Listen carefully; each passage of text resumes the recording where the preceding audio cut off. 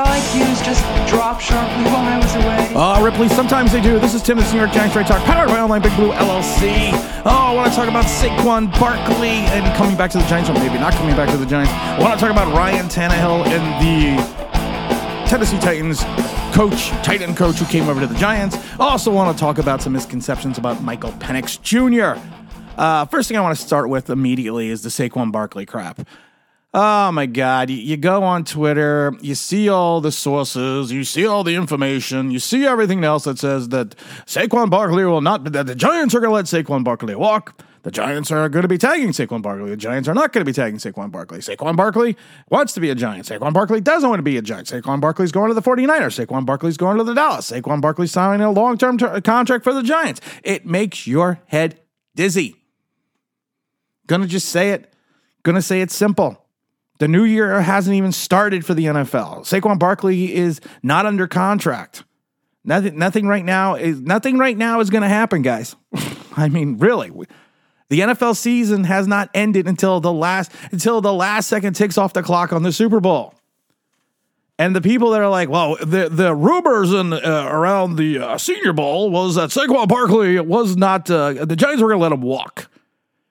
The Giants may have made a decision on Saquon Barkley. Not going to deny it. They may have. But they are not going to come out and they are not going to say anything before the draft. And they're not going to say anything before free agency because of the fact that they are not going to tip their hand before the NFL season, the new NFL season in 2024 has even started. 1 + 1 still 2, right? Yes, Tallahassee, 1 + 1 still equals 2. Because you have to do this. You're not going to just give up. You're not just going to, we're not going to secretly tell a beat writer or a person on Twitter what our information is. No, it's not going to fucking happen. Oh my God, it makes my head hurt. Maybe it's because I was at the Knick game last night and I watched Brunson go down. I got to stop going to the Knick games. Last time I went, Randall went down with the shoulder and I was there last night and Brunson goes down with the ankle. Maybe I just need to stay away from MSG. And I love the people that are like, what we need to do? We need to just tell Saquon, we should let Saquon Barkley walk because we're going to save all this money on the cap. Oh, I just make the bad man stop. You're not saving any money on the cap. Well, technically you are, but the 28 and 29 million you have right now is inclusive of Saquon Barkley's contract not being on the books because he's not under contract. So all this additional money you think you are going to save by not having Saquon Barkley on the books, he's already not on the books. The ability to speak does not make you intelligent. Now get out of here. That's what I just tell people. Oh my God. We're not going to know what's going to go on with Barkley. We're just not. Just give it a rest, guys. You want to speculate, you want to pontificate, you want to post shit on Twitter, you want to make videos, you want to do all that stuff, you go right ahead. But to the intelligent fan, just know this. They know. That's why they're called the intelligent fan. Now, I know Giants fans were ranked some of the dumbest fans out there, or they were ranked the dumbest fans. I'll say the most football illiterate fans out there. But, that's just what it is. So, I mean... But we get it. We understand. Some of us understand. Some of us get it. Oh, and I don't even want to get into Tiki Bar. I was going to get into Tiki Barber and his love affair. We already did a Yes Man video, so we're not even going to get into that. One of the other big stories was now that Ryan Tannehill is coming to the New York Giants because the Giants signed the tight end coach from a former tight end coach of the Tennessee Titans. Really? This is what we're at now too? Really? The tight end coach. How often do you think the tight end coach worked with Ryan Tannehill? Maybe they were college roommates. Maybe they were best friends I don't know about. Maybe there's, maybe there's some kind of rationale that they have this symbiotic relationship, even though a lot of people are predicting that he's going to go to the Steelers to back up Kenny Pickett. So could he come to the Giants? Telling me there's a chance. Yeah! Of course he could come to the Giants. He could go anywhere. I would like to see him on the Giants. I would like to see him on the Giants immediately. But I think it's funny. He's also been tagged to the Jets. He's also been tagged to the Broncos. He is going to be a guy that he is not going to get the kind of money that he thought he was going to get, but or thinks he's going to get because of his age, because of his experience. He'll probably get more than Baker Mayfield got, which is fine by me. But he is not going to be that guy that is going to come to New York and be that bridge. And I love it now also because of the fact that people are like, well, speculation, not speculation. The thought is out of that Senior Bowl, the Giants are not going to draft a quarterback in the first round. Come on, guys. Really? The Giants are going to tell you their draft board. The Giants are going to tell you their philosophy. One change in the draft, one team going up and picking a player, or one team picking a player that was unexpected can throw off your entire draft board. Not just saying it's going to happen, but what happens if you're sitting there at 6 and both Caleb Williams and Jaden Daniels are sitting there? Or what if Drake May and Caleb Williams are sitting there? You're not going to take them. That's what you're telling me. I don't think Shane is that stupid to put his whole... He did it once. He was stupid once, and hopefully he's not stupid again. But one shakeup in the draft can change the entire order, can change an entire team's philosophy. One injury report on Daniel Jones' knee, everything can change in a heartbeat, in a moment. So for thinking that the Giants are going to go out and find that veteran quarterback to come in and back up and compete with Daniel Jones, yeah, it could happen. It could happen, 100%. But you can't take stock in that on February 7th. This is why I'm around. You don't want the truth because deep down in places you don't talk about at parties, you want me on that wall. You need me on that wall. Well, that's why they got me around. That's why you guys got me around. Michael Penix Jr.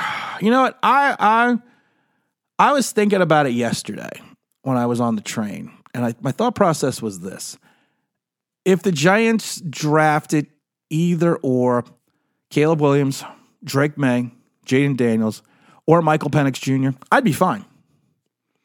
All of them have issues. All of them have strengths. All of them have ability. All of them have the measurables.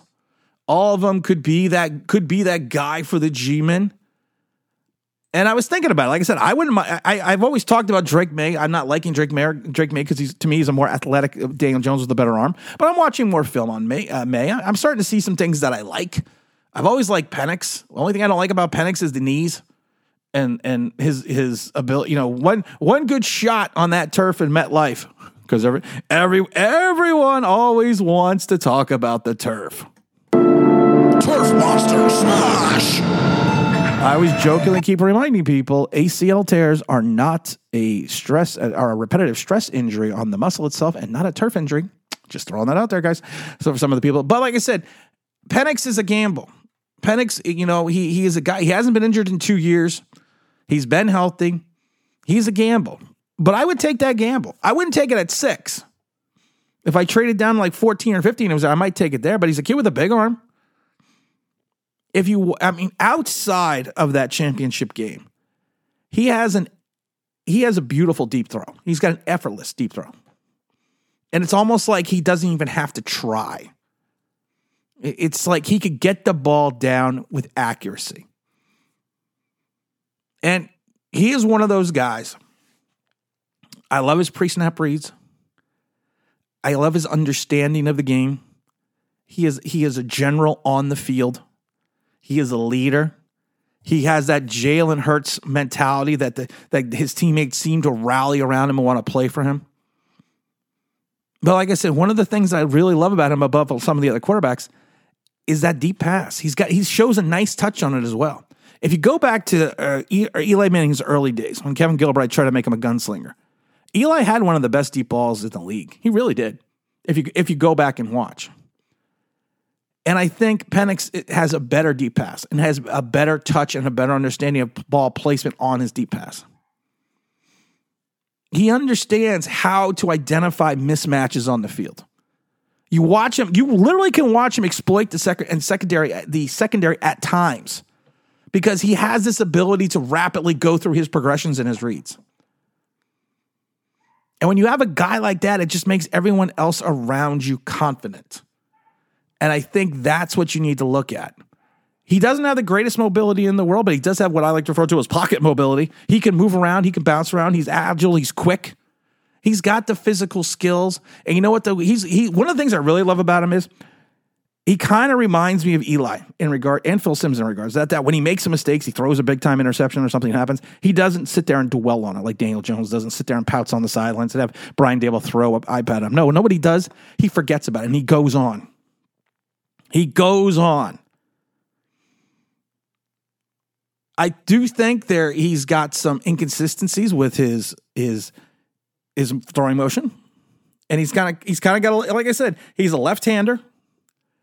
And he's got that kind of wonky throw. He is a left-hander, and that's not the reason why he's got a wonky throwing motion. He just kind of has a wonky throwing motion. I would leave it the fuck alone, the throwing motion. I wouldn't even touch it because of the fact that it works. You don't want to touch Patrick Mahomes. You don't want to touch Tua.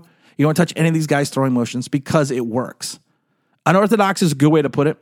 You're gonna hear some people talk about not wanting to catch balls from a left-hander because the ball comes out weird. Ask Jerry Rice when he went from Joe Montana to Steve Young. But he is a guy. But like I said, these are all just ancillary little things. The biggest issue that I see is his injury history. Multiple ACL tears.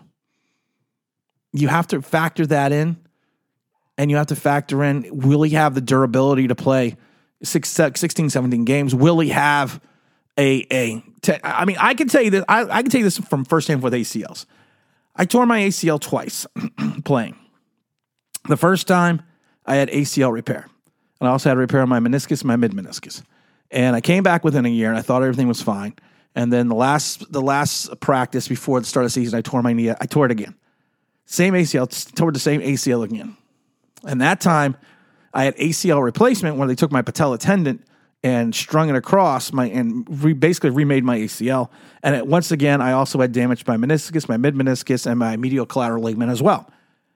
Never the same. I have never been the same since that second ACL. But then you got guys like Adrian Peterson who just tear an ACL and get stronger, get better, get faster, come back in 7-8 weeks. Months, sorry. And you also have guys that tear it and never come back. He's a guy that's torn it and he's come back. He is, if you want to, like I said, to me with Penix, he is the antithesis of the modern NFL quarterback. He's athletic, high football IQ. He can make all the throws. He's got the leadership. He's got the mobility in the pocket. If he didn't have any of the injury issues, he would be the guy. He would be he would be the number one pick. I don't take a lot of stock in the fact that he had people refer to as a bad game in that championship game. One game does not make a career. I've said that about JJ McCarthy. JJ didn't even have a great game, and people see his stock rising because he won a national championship. But again, we don't want to talk about the fact that he only completed, he didn't complete a third or fourth down pass until the end of the third quarter on that game. We don't want to talk about that. But this kid is a blend. You go down and get him at 17, which I think he might be there. You trade or you pick up a wide receiver in the same motion. You may have potentially solidified yourself in the Giants offense for the next 10 years. Oh, this is Tim. We got a lot of stuff going on, guys, so make sure you stay tuned for this week. Make sure you share the channel and like and all that stuff because we're trying to grow the channel this year. We want to make this a big year in 2024. We're going to do a lot of fun stuff. We're going to take more subscribers to the draft party and the coaches club and all the other, and maybe the Giants town hall and all the other fun events we take everyone to. So let's stay tuned for that. And again, as always, this is Tim. Don't forget to like. Don't forget to subscribe. Don't forget to ring that bell because you want to know why. That'll be awesome.